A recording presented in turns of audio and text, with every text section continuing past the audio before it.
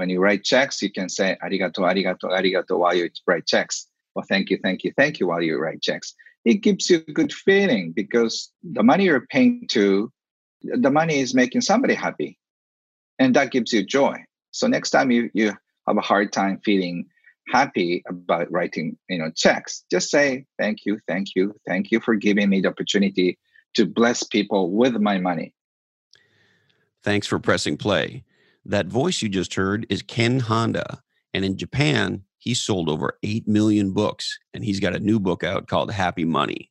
And this is Christopher Lochhead, Follow Your Different, where we aspire to have real dialogues, not over-edited interviews with the amazing people who are making our world a different place.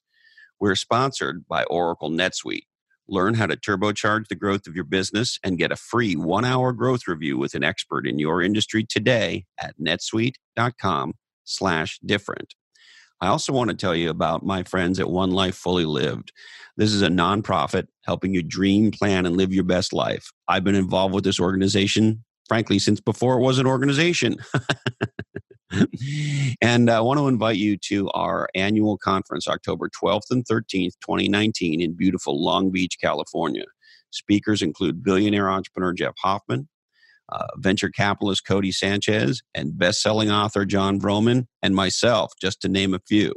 So go to onelifefullylived.org today/clockhead for more information. On this episode, the truly wonderful Ken Honda. He's authored over 50 books, and as I said off the top, he's sold over 8 million of them in his home country of Japan. To say he's a big damn deal there is a massive understatement. We have a riveting conversation about how to have a powerful relationship with money. And most conversations you hear in our world about money are how to make money, how to manage money, how to budget, how to plan these things. This conversation is more about the role of money in your life and your relationship with money. And I loved having it, and I think you're going to love listening to it. Go to lochhead.com for the show notes and key takeaways and more on Ken Honda and his amazing new book. Now, hey ho, let's go.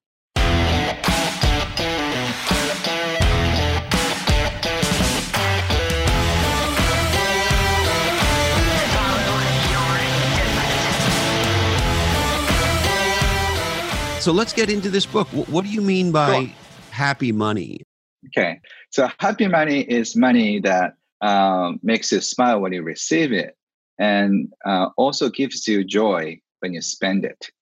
So in other words, when you think of that money, I'm so happy. That's happy money.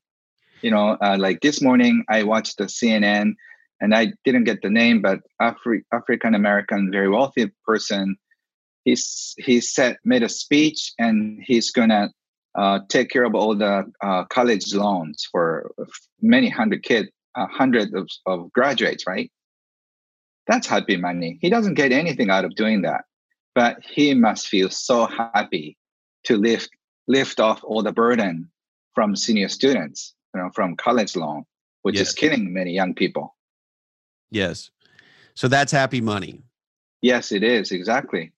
Now, it's interesting because, and maybe it's different in Japan, you'll tell me. Here, the money books that I tend to see, and maybe I'm only seeing a certain kind, I'm certainly not an expert in this area, but my general impression, Ken, is that most of the books we have about money here are generally, in one way or another, how to make money. Yes, Some that's of them true. Are how to invest money, how to save money. There's books about budgeting. And so, but most of them deal with, if I could put it this way, the mechanics of money. Yes. You've written a book, and you tell me how you think about it, but the way I thought about it is this is really about my relationship with money. That's true. Is that how you feel, or how do you feel about this book? I'm often called money healer, and I feel so honored to be called that way. Now, I heal people's relationship with money. So I teach financial independence too, but I focus more on how to heal your relationship with money. We have such a terrible relationship with money. We worry so much. We feel bad. We feel so frustrated with money in general. So unless we heal our relationship with money, we cannot have a healthy life because we are so restricted because of money issues. And it's not in the US, it's in Japan, China, India, Africa, Europe, all over the world. We are so frustrated with money situation. Yes. And so I have thought this for a long time. And Yes. sometimes people look at me with a crazy tilt or a crazy look in their eye when I say to them, Mhm. um, it's about your relationship with money. It's not actually about money. Yes. And I almost feel like they look at me like, no, well, what are you talking about? And here's what I found that I know ski and surf bums who live on very little money and surf and ski every day and have a great time and enjoy their life. Yes. And maybe they would want for a few more things, but in general are very happy and have enough money to fund the kinds of things they want in their lives. And they seem Yes. genuinely happy. So I Hmm. know that. And I know billionaires who are miserable. I Hmm. remember years ago, Ken, I knew this guy who I don't know exactly how much he was worth, but roughly $100 million. There's a lot of Yes. wealthy people in Silicon Valley. And he was complaining to me about how much he and his wife fight. Yes. And I said to him, we'll just call him Jim. I said, well, Jimmy, what do you guys fight about? And he says, we fight about money constantly. Hmm. And and I almost fell over. I'm like, I know you're worth about 100. I didn't say this to him, but you're like, what Yeah. could you fucking possibly be fighting about money about other than maybe where to give it? Um, and it was in moments like these over time, I learned that it really is often not about how much money you have or don't have, but it's about our Mhm. relationship with money. Yes. And so you write about how people have money wounds. Hmm. Why is it so many of us have, a less than positive or less than powerful relationship with money? It's because all of us are hurt in one way or another. Like financially challenged people have a hard time dealing with money because they cannot make both ends meet. So they feel shame around money. And middle class people feel that they're so frustrated with money because they are making both ends meet, but it's barely, So they feel frustrated. And upper middle class people are also feeling that somebody's taking advantage of them. That's why they're working so hard. They graduate from good college, but they have to pay back the loan and mortgages. Something is wrong. So like they feel also frustrated. And the wealthy people feel funny guilt around money, and so everywhere and everyone feels somewhat frustrated with money. So that's why we are so controlled by money. In other words, from a different perspectives. So when you have enough money in the bank, probably you don't have to worry about it. That's what a lot of people think. But as you said about Jimmy, even though you have millions of dollars in your bank account, it's nothing to do with your happiness. So you don't have to have a lot of money in the bank to be happy. So if you can somehow heal your money wounds and transform your relationship with money, you can be happy forever. It takes a little practice, but not too much. I so love, I think you're doing awesome work, and I'm so stoked about this book. There's this expression that I've loved for years. Do you Hmm. own your money or does it own you? Yes, exactly.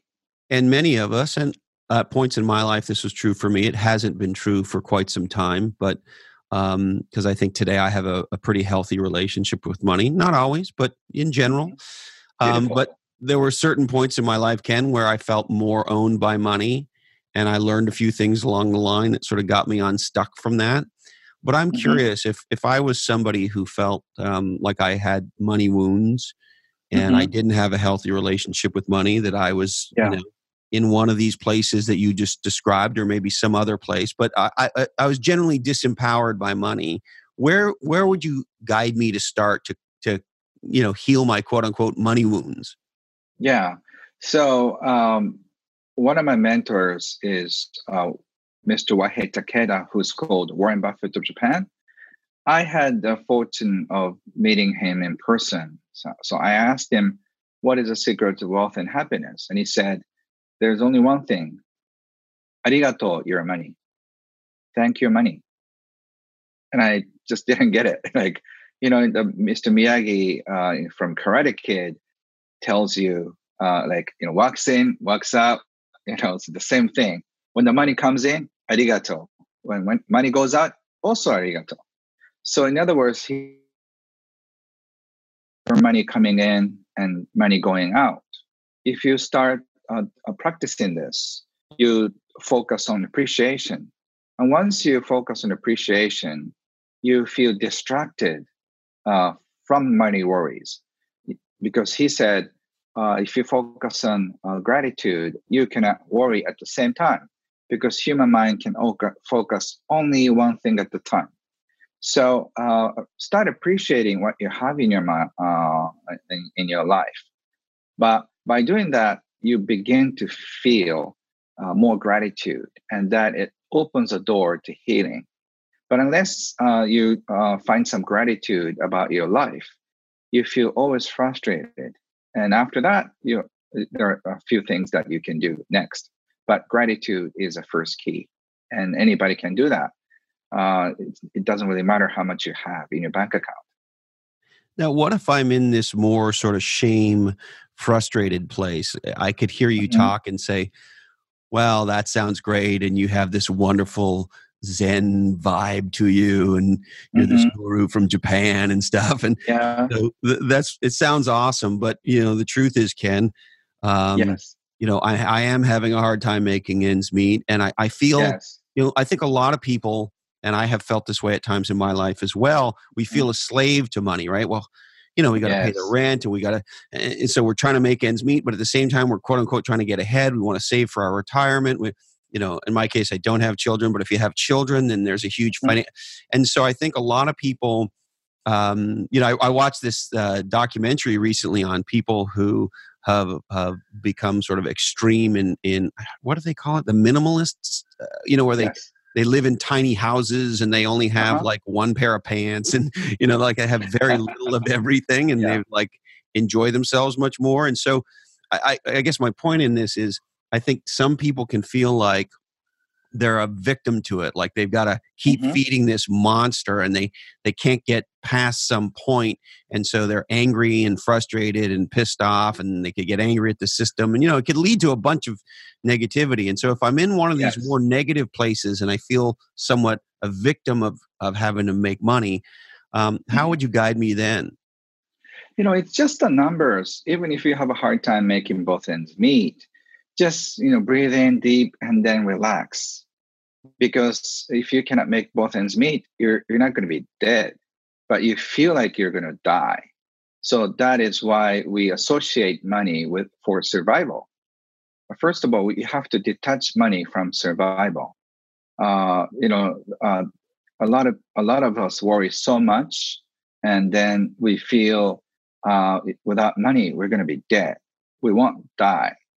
The worst case scenario, you end up with no money, but that doesn't kill you.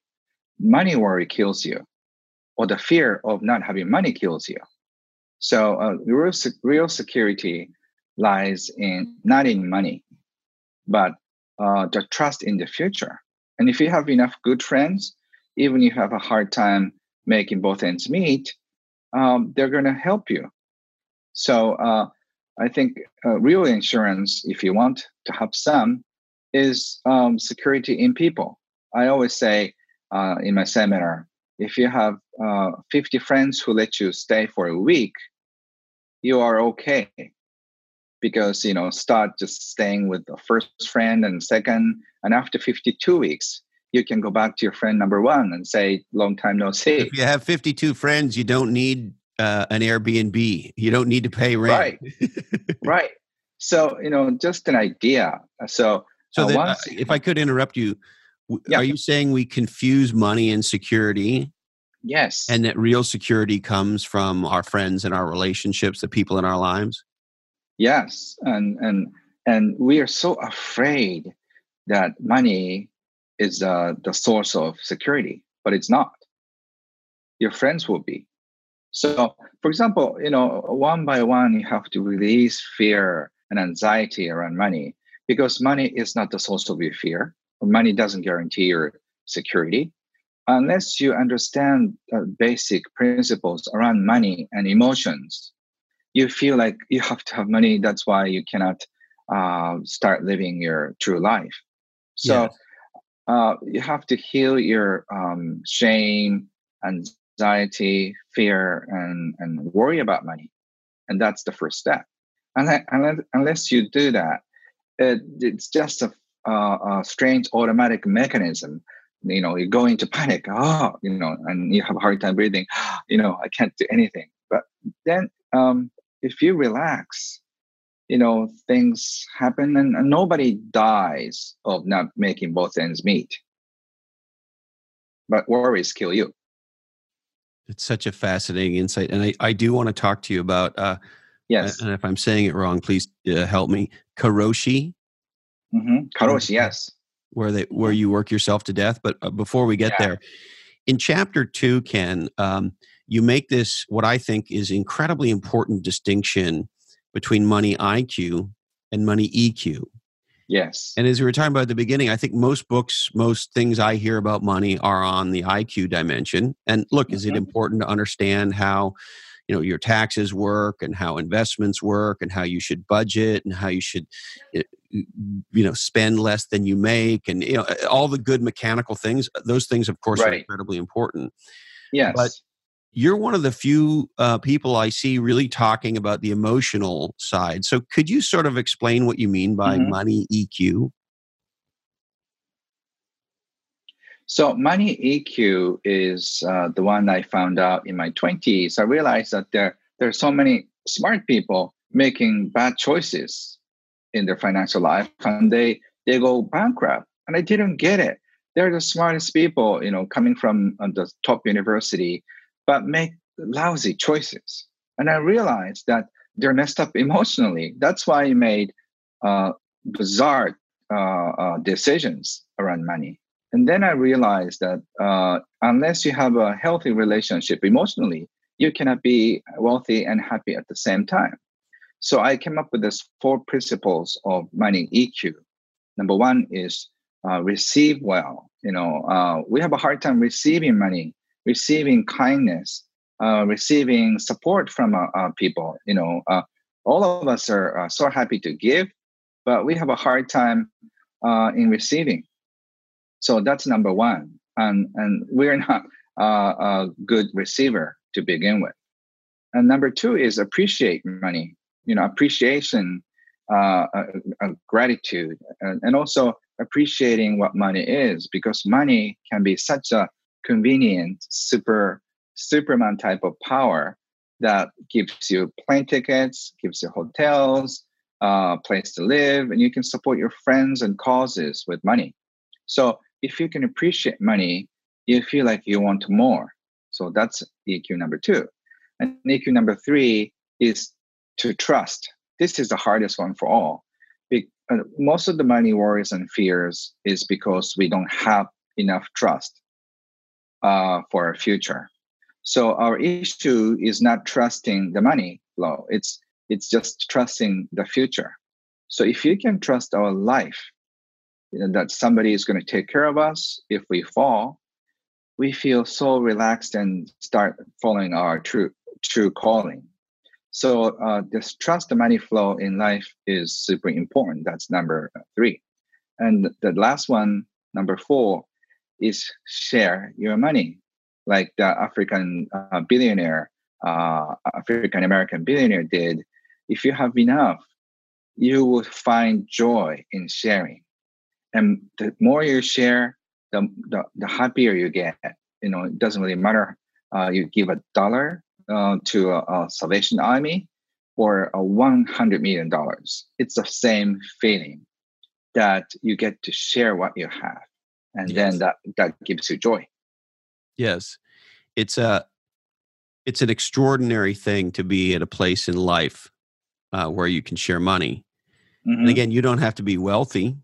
You can Yes. share a very small amount of money that can bring a smile to somebody's face, or you can Hmm. share a lot of money if you have more money. But regardless of the size, um, my wife and I years ago around Christmas time started to do things like, leave an extraordinary large tip, Hmm. or at a coffee shop or at a restaurant, or if you sort of ran into like a fast food restaurant for a quick lunch or something, hand the person behind the cash $100 and say, please buy everybody behind me their lunch, Wow, or that's nice. little things along these lines. So we started to do it around the Christmas holiday, and then we had this aha, Ken, which is, why not just do that whenever?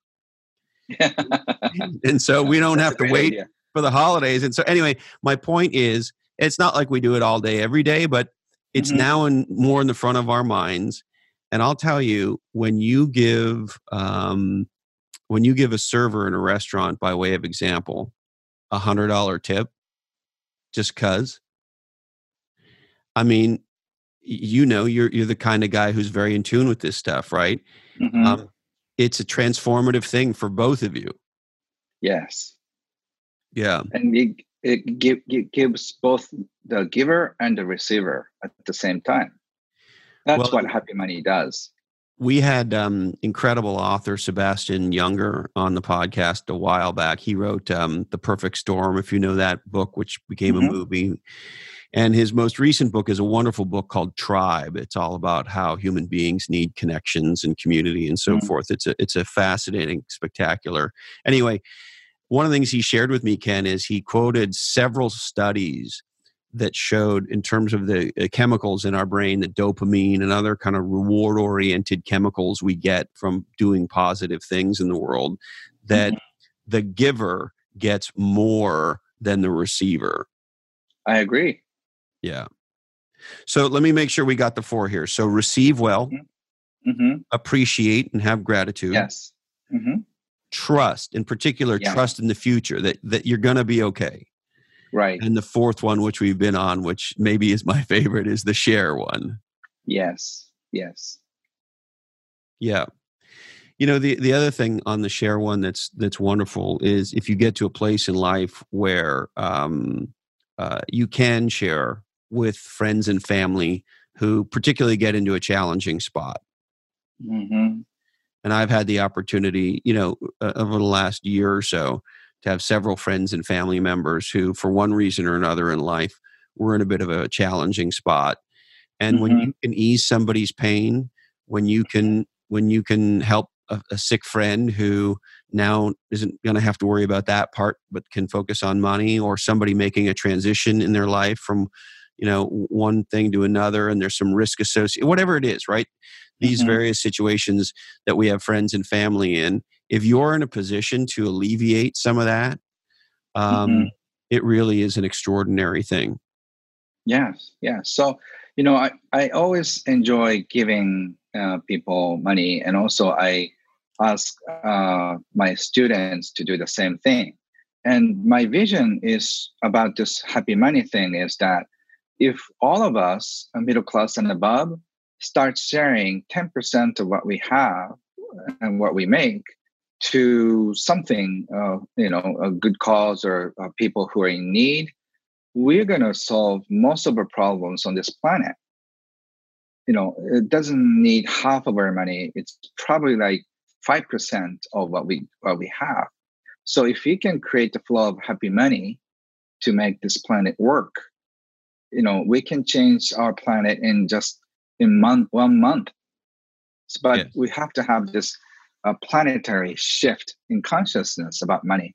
That's why I'm so excited about writing this book. So Yes. I don't need anything financially anymore, but this is my contribution to the world. And then along the way, if you transform your relationship with money, you have a totally different life, because once you feel secure about life, you then wonder, I was so scared and stuck with where I was. But once I'm free of money, it's not like I'm a millionaire, but, maybe I can do something that that's been in my mind for many years. Maybe I'll follow my heart. But that's what I did 18 years ago, started writing books. And then, I've been enjoying my life so much more than I was being an accountant. Now, I've heard you say, but I'd love to hear it directly from you, Uh-huh. that it was your wife getting pregnant with your daughter. Am I remembering this Yeah. right? That first had Yes. you sort of move away from your accounting career and take a step Yeah, I back? thought, just about a few weeks was my original idea. But after a few weeks, I really enjoyed it. So I extended to a month and 2 months and 3 months. And I started to speak very slowly. My friends worry about me because I was speaking like this. And then because, I had nothing else to do. And then that 1 month extended to be 4 years of retirement. And during the full retirement, I had the opportunity to watch my daughter speak, stand. I've seen all kinds of fun stuff that any father would probably dream of. But usually when a young father has a baby, they'll be so hard, busy making a living. So I was very fortunate to do that. Ken? Yes. Oh, I thought there was a bump in the internet there. Um, Okay. but that also afforded you the time to think about what you wanted to do next, and that led to writing your first book, did it not? Yes, and during the semi-retirement, I had a dream when my daughter was about 2, I think. In my dream, she was like 18 or 19, piercing everywhere. She became like a rebellious, teenager, and she said to me, "Daddy, you may have little money, but you're not contributing to the world. That's so embarrassing." Like, and then I just woke up, and then my daughter was 2. And I made up my mind one day, I'll just do something to contribute to the world so my daughter will be so proud. So I didn't know what to do, but a couple of years later, I found my true passion, which is to inspire people around money. And you set off to write 55 books about it. I never thought I'd become a writer. When I thought of becoming a writer, I went to a bookstore and just did a quiz on the book, How to Become an Author. And when you were a child, did you like, reading the book? No. Can you name like 20 famous authors? No. And I scored 0 in this, like you're, how likely you'll be an author. And then my short dream, my dream of becoming an author was just ended after 5 minutes, and took me another year to really start writing. Wow. So if you have a book in your hand, I encourage you to start writing. Yes. That's what I did. It's interesting. I never thought I'd be an author. Mm-hmm. I have dyslexia, and so even reading for me is challenging. Mm-hmm. And I've now written 2 books, and I couldn't agree with you Yes, more. If you're somebody who feels like you have that in you, doing it is an extraordinary thing. And I will write a 3rd book. please. Yeah, it really is a wonderful gift, and I'm so blown away. Your writing style it is such an excellent book you've written, and to think that it's your first book in English. Mm-hmm. Uh, so, Ken, I wanted to also ask you, you've broken this, the 6 reasons people want money down in a very Right, interesting way. Um, can, right. can you walk me through maybe a couple of these that you think you'd like to highlight? Yeah. The reason why everybody wants money is like we tie in our psychological, in our in our mind, we tie security with money. If we have money, we feel secure. So, but that's a bad thing to do because without money, we feel insecure. But a lot of people do that. That's why we cannot leave the job we don't like, and we fight over money because your partner always spends in a bizarre way. I've done a lot of couple counseling, and I have all the funny stories to share that your husband or wife, usually have a different spending pattern that just irritates you so much. So once you just tie money with security, that is the cause of all the trouble in your life. Yeah. And so one of the ones you mentioned here that I think is very Yes. interesting is Mhm. to get back at others. Yes, yes, that's what we are so good at. Since we have money wounds from childhood, we want to just feel good about having control over money. That's why we spend too much. That's why we become so pretentious. When we go to a store, I talk to thousands of people every time, and I ask people, be honest, how many of you have done shopping because you wanted to look good, for the shopper and attendant, and all of us raise our hands. So we buy things because he or she say, "Wow, that looks so great on you," and even though we don't want to buy it, she looks good, he looks good, and we want to have some respect or like good attention. So we buy things out of that feeling, and then like I have an acquaintance who is a self-made millionaire, but he was very poor. So whenever he goes to a restaurant, he says, "Bring me the most expensive wine to me." So like those guys. Yes, So I know he's those trying to guys well. yeah, trying to impress with expensive sports cars and flashy clothes and all sorts of things. But in fact, you feel so insecure inside. So no matter how expensive, how many bottles of expensive wines you order, you feel like you're miserable inside. But to show off, to show that you're good, you're okay, is killing you. Yeah. Now, Yeah, because there's there no is gain. part of me, the sort of uh, street fighting punk rock part of me. There is Mhm. part of me that loves that expression. Success is the best revenge, right? Yes, yes. And there's also part of me that's like, I got thrown out of school at 18, and all this sort of stuff. So there's part of me when I go to like speak at Stanford and I walk onto Uh-huh. the campus, like I just in my mind I'm sort of saying, fuck you to my old school in Montreal that threw me out of Yes, school. It's like, yeah, exactly. well, I wasn't good enough for you, but I'm good enough to speak at Stanford, you bastards. And so there's a little bit of that maybe there's something wrong with me, Ken, but I think a little Mhm. bit of that's okay.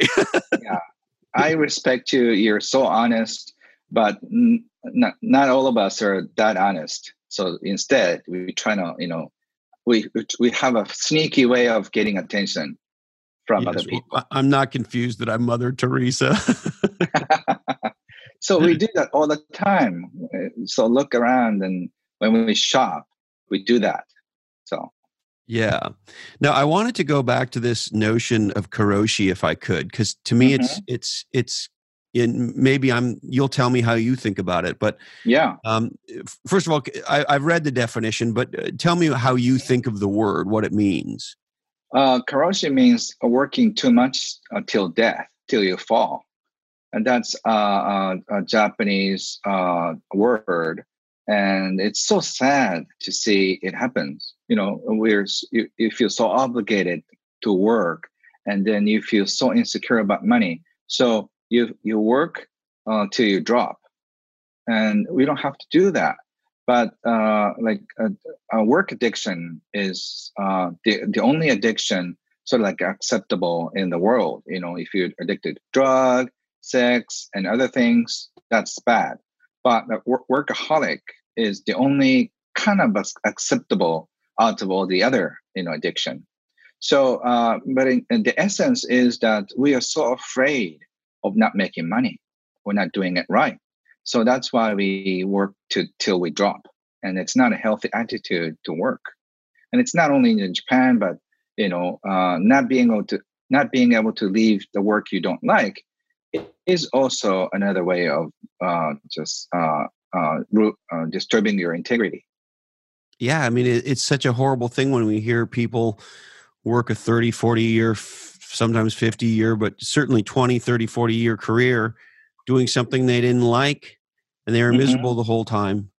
Yes, and a It's lot of people die heartbreaking. a few years after their retirement.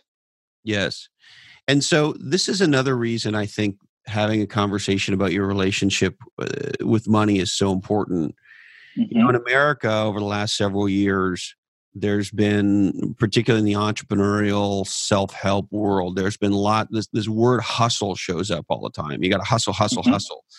And you have these um, I call them entrepreneurial porn star guys who are out evangelizing that you got to out hustle everybody and work all the time. And, you know, nobody ever, I've heard them say this, nobody ever worked himself, you know, to death. And I look at it and I go, you guys are out of your minds. You don't even know what you're talking about. And here's the thing that I think is going on. I think we're sort of getting it backwards. In my mind, Ken, the purpose of money is so that we can fund the life that we want for ourselves and for others. And there's a real joy that can come with that if we can build a healthy relationship, if we can have happy money. Yes. And I know as a man, I don't know what it's like to be a woman. Maybe it's the same, but certainly as a man, I feel a drive to be a protector, to be a provider. And I also, and this, you tell me if this is too esoteric for you, but men that I know who get to about the age of 40, maybe somewhere between 40 and 50, who have not achieved a level of success in their own mind. That is to say, they don't feel maybe they're as respected by their peers as they would like to be. They don't feel maybe they're as good of a provider to their family as maybe they wanted to be, et cetera. They don't feel they've achieved some of the things in their life that they wanted to. Those sorts of things. Men, anyway, who are like that at that age are very broken. Yes. And so there's something about being a man, and again, maybe it's true for women. I just don't know that.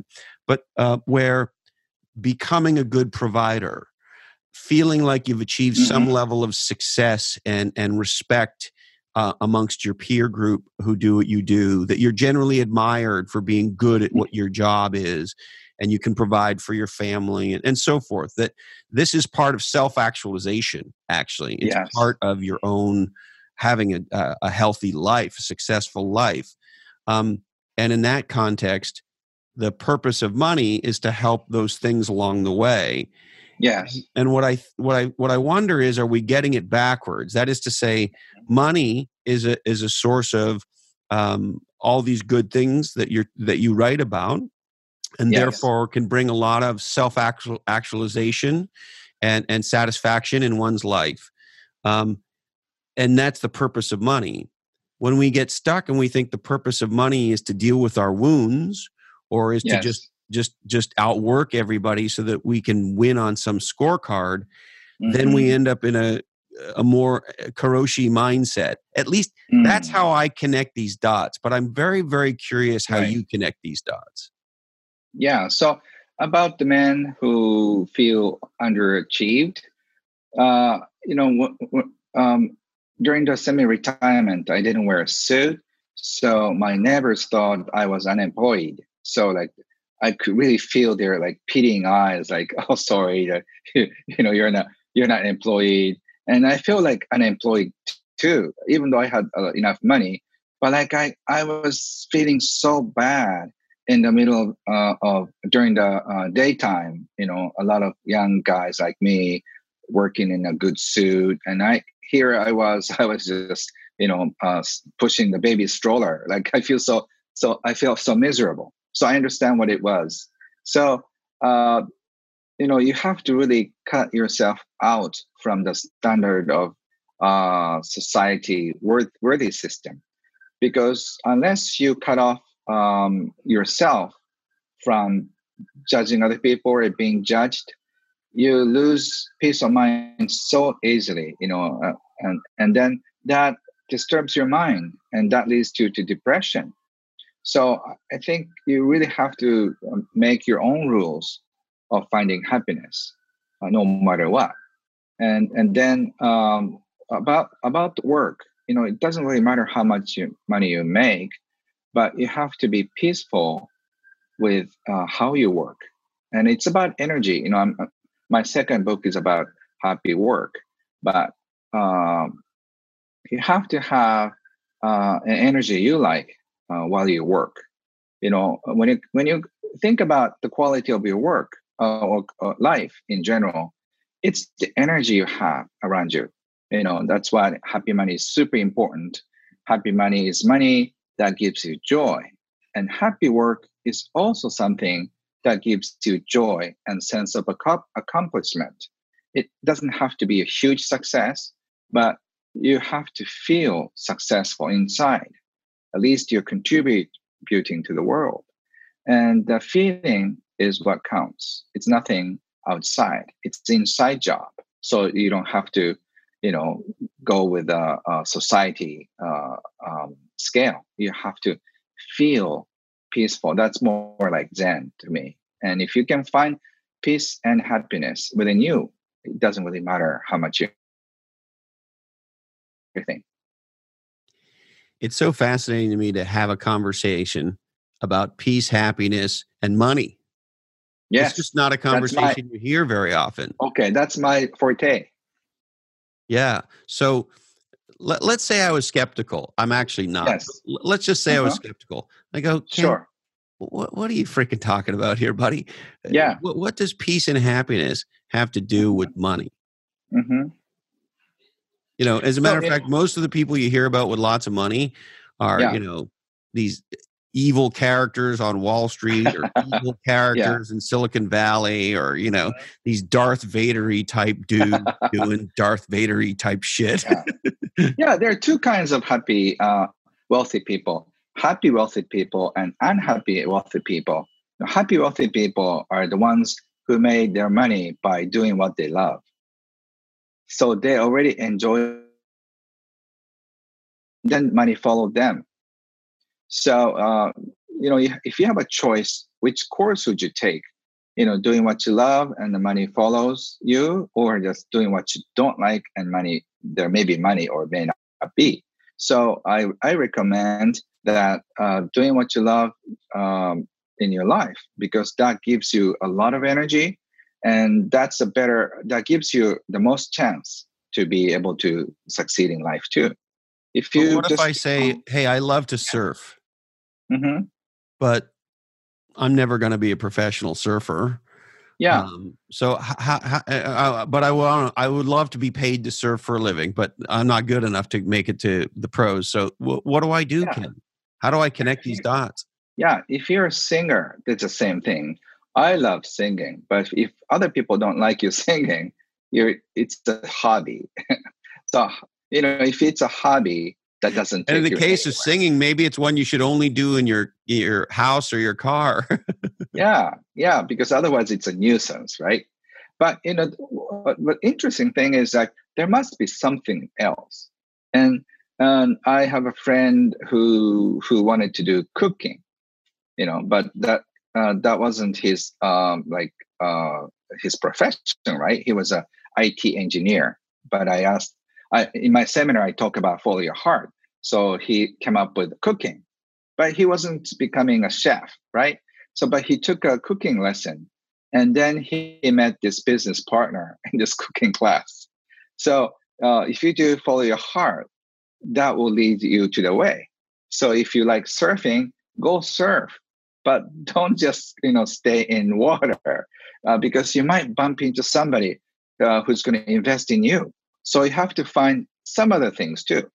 And if you combine what you love and the second love and the third love, you find something else. That's what life is, so full of mystery. It's not that simple. Go surf and make a lot of money. It doesn't go that way. But if you love singing, if you go to karaoke, you might bump into an investor for the future. So, follow your heart no matter what. And then, but you have to be open to other opportunities. And you have to be realistic about your gifts of surfing and singing and cooking. Because, what I found out is that you can't make a profession out of one gift. There has to be a combination of many gifts. And if you are good at one thing and do it with other things, that's usually when you find the golden profession for you. Ken, I just think you shared something that's so freaking important. Mm-hmm. When people, particularly for those of us who haven't found our thing, but even, for myself, I felt like I found my things a long time ago. But you're so right that life is often the result of wonderful serendipity. Yes. And you say, well, but how can you make that happen? And I've never quite heard somebody put it as simply and clearly as you just did. I go to Uh-huh. things that interest me, that I'm passionate about, that I follow my heart. And even if I'm not ever going to be making a living as a singer or a surfer, Mm-hmm. your point, maybe I bump into somebody in the water, or maybe Yes. I meet, a wonderful surf shaper, or Yeah. et cetera, et cetera. And the other thing I love about what you said, combine multiple of them. Yes. And in You know, that way, and this is the question, I wonder if this is where you're going with this line of thinking. You're mm-hmm. sort of taking responsibility for engineering a little bit more of that wonderful serendipity. Yes. Yes. Yeah, I've written actually about 10 books on this, Of course you have, Ken. It's going to come out in English a little later. But to give you the preview, life guides you to all the fun, interesting way. One of my students was an insurance salesperson. He loves dogs, and dogs love him. You know those people, when you take a walk, dogs just jump on him, and then Yeah. he's like that. And one time he was doing a cold calls in homes, and then there was like a big house says what, beware of dogs. And then he's a German Shepherd, and then he loved dogs, so he goes in and just hugged the dog. So the owner came out and just super surprised because he wasn't barking at him. And then she thought he's a good man, so she invited him into her house, and she found out that her dog loves this guy. So she trusted him immediately, and she got a contract. And she's like a boss in the neighborhood. And she introduced her neighbors, and she got the top salesperson. He became the top salesperson. And after that, he got this idea of clients who love dogs. So he does a lot of events around dogs, and then all his clients get introduced by him. And what he does is just enjoying dogs, and then he becomes a best-selling, top insurance salesperson, and ended up being a $1 million table. But just loving dogs and being loved by dogs doesn't give you millions of dollars, right? But if you combine with sales, you can make a lot of money. So I have all the fun stories, and I've written so many books on this, but it's going to come out hopefully soon. So I teach people not only happy money, but how to combine your gifts and how to make a career out of it. That way is a shortest cut to financial independence, and that's what I teach in Japan and hopefully in the world. Well, maybe when that book comes out in English, I'd love to have you back, Ken. You are an absolute gem of a human being. Yeah, thank you. I really enjoy sharing this because I've made so many millionaires and people, not necessarily millionaires, but who are comfortable with money. And once you have this beautiful relationship with money, you start following your heart. And that is the most important thing. You don't have to be a super millionaire, but if you make a living out of what you love and spend time with your family, that's a beautiful life. So I recommend everybody to transform your relationship with money and just start living your life. Amen. Hallelujah, Ken. Thank you. Anything else you want to touch on? So once again, I just want to say, to have happy money, it doesn't cost you anything. Arigato your money. Thank your money when it comes in. And it goes out. When you spend it, also say thank you. Because you get something, goods or services, with your money. So you're getting something with your money. So there's a reason to appreciate that you're paying to the money. So appreciate money always, and you'll realize, you'll be amazed that you forget to worry about money and life. So be in gratitude, and you'll be in heaven. I love it. And one of the things I forget if it was in the book or maybe in a podcast, but you definitely said it, if not wrote it. You told a story about someone in your life who was proclaiming their joy for paying taxes. Yes, that's my mentor, Wahei Takeda. It is your mentor. Okay. Yes. Yes. And, I just thought because I bitch about taxes and how much tax we pay. But when I read you said that, or heard you say that, I can't remember which, I thought, you know what?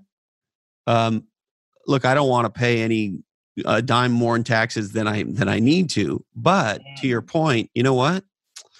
I really appreciate it that when there's a problem in our neighborhood, the fire guys show up, right? The fire service shows up. I really appreciate we generally have wonderful roads.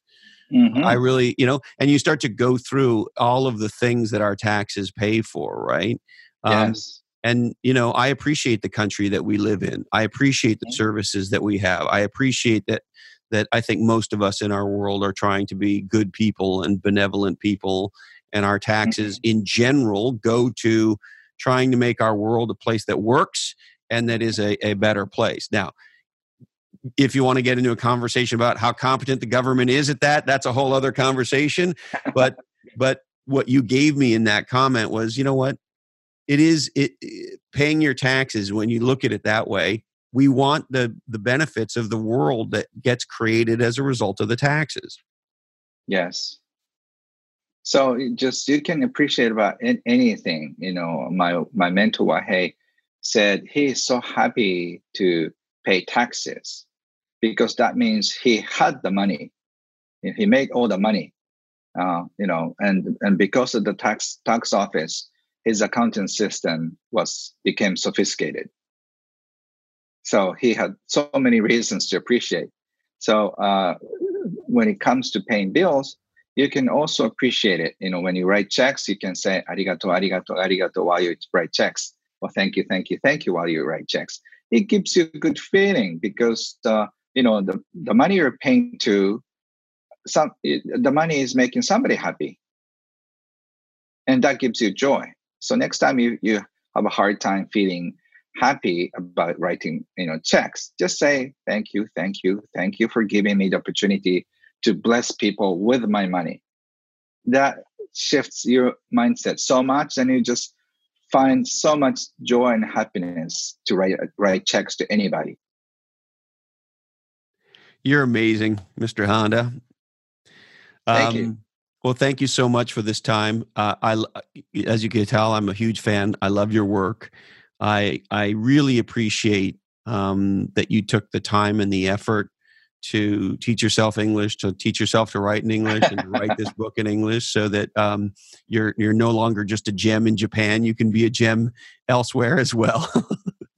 Thank you so much, Christopher. This is such a great opportunity, and what an honor to be able to be on your show. And this is such a joy for me to be able to share what I know, because not only helping me, but I help so many hundreds of thousands of people start living their life. And millions. That way we'll have a better place in the world, in the world. Well, thank you, Mr. Honda, and you are welcome back anytime. Please, when your next book comes out, I'd love to have you back, and we can get more into how people really design their life and make a place in the world. It's one of my favorite topics. I really enjoyed chatting with you. Thank you, Ken. I really appreciate it, brother. Bye now.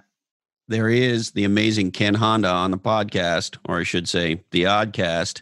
I sure hope you loved that conversation as much as I did. Now, as you know, in business, if you don't know your numbers, you don't know your business. And today, more than ever, you want to stay on top of the seminal numbers that drive your growth. And that's where my friends at NetSuite come in. Imagine having every critical number you need to manage and grow your business on your smartphone, anytime, anywhere. You don't have to look stuff up. You don't have to call people. just look at your phone. That's what NetSuite makes happen. With some awesome dashboards, you can stay on top of sales, finance, accounting, inventory, order management, cash flow, and even HR. Thousands of the best known brands and a huge percentage of the companies going public use NetSuite to manage your business, and now it's available to you, and it's surprisingly cost effective. Go to netsuite.com/different today. And while you're there, as a listener to this podcast, you'll be able to get a free 1-hour growth review with an expert in your industry. Check out netsuite.com/different today. Also, if you want to send us email, always happy to hear from you. blackhole@lochhead.com.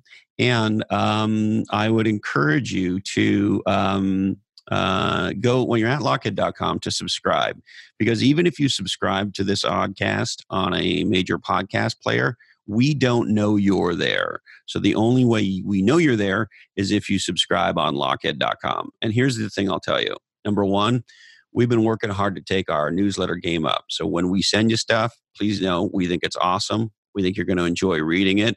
And it's not crapola. Number two, we will never, ever, ever sell your email address to anybody over my dead body. So go to lochhead.com and hit that subscribe button. All right. We would like to thank this amazing new book by Ken Honda called Happy Money. Check it out wherever you pick up legendary books. Our good friends at onelifefullylive.org. Don't forget to go to onelifefullylive.org/clockhead to learn more about our conference in October in Long Beach, California. Niche Down, the #1 bestseller on Amazon.com by Heather Clancy and myself. Niche Down, how to become legendary by being different. Growwire.com, learn how to grow yourself and your business. This is where entrepreneurs are checking cool stuff out on the internet. Check out growwire.com. Now, do you want the most important thing we all have back? Some time? Then why not check out my friends at You know what?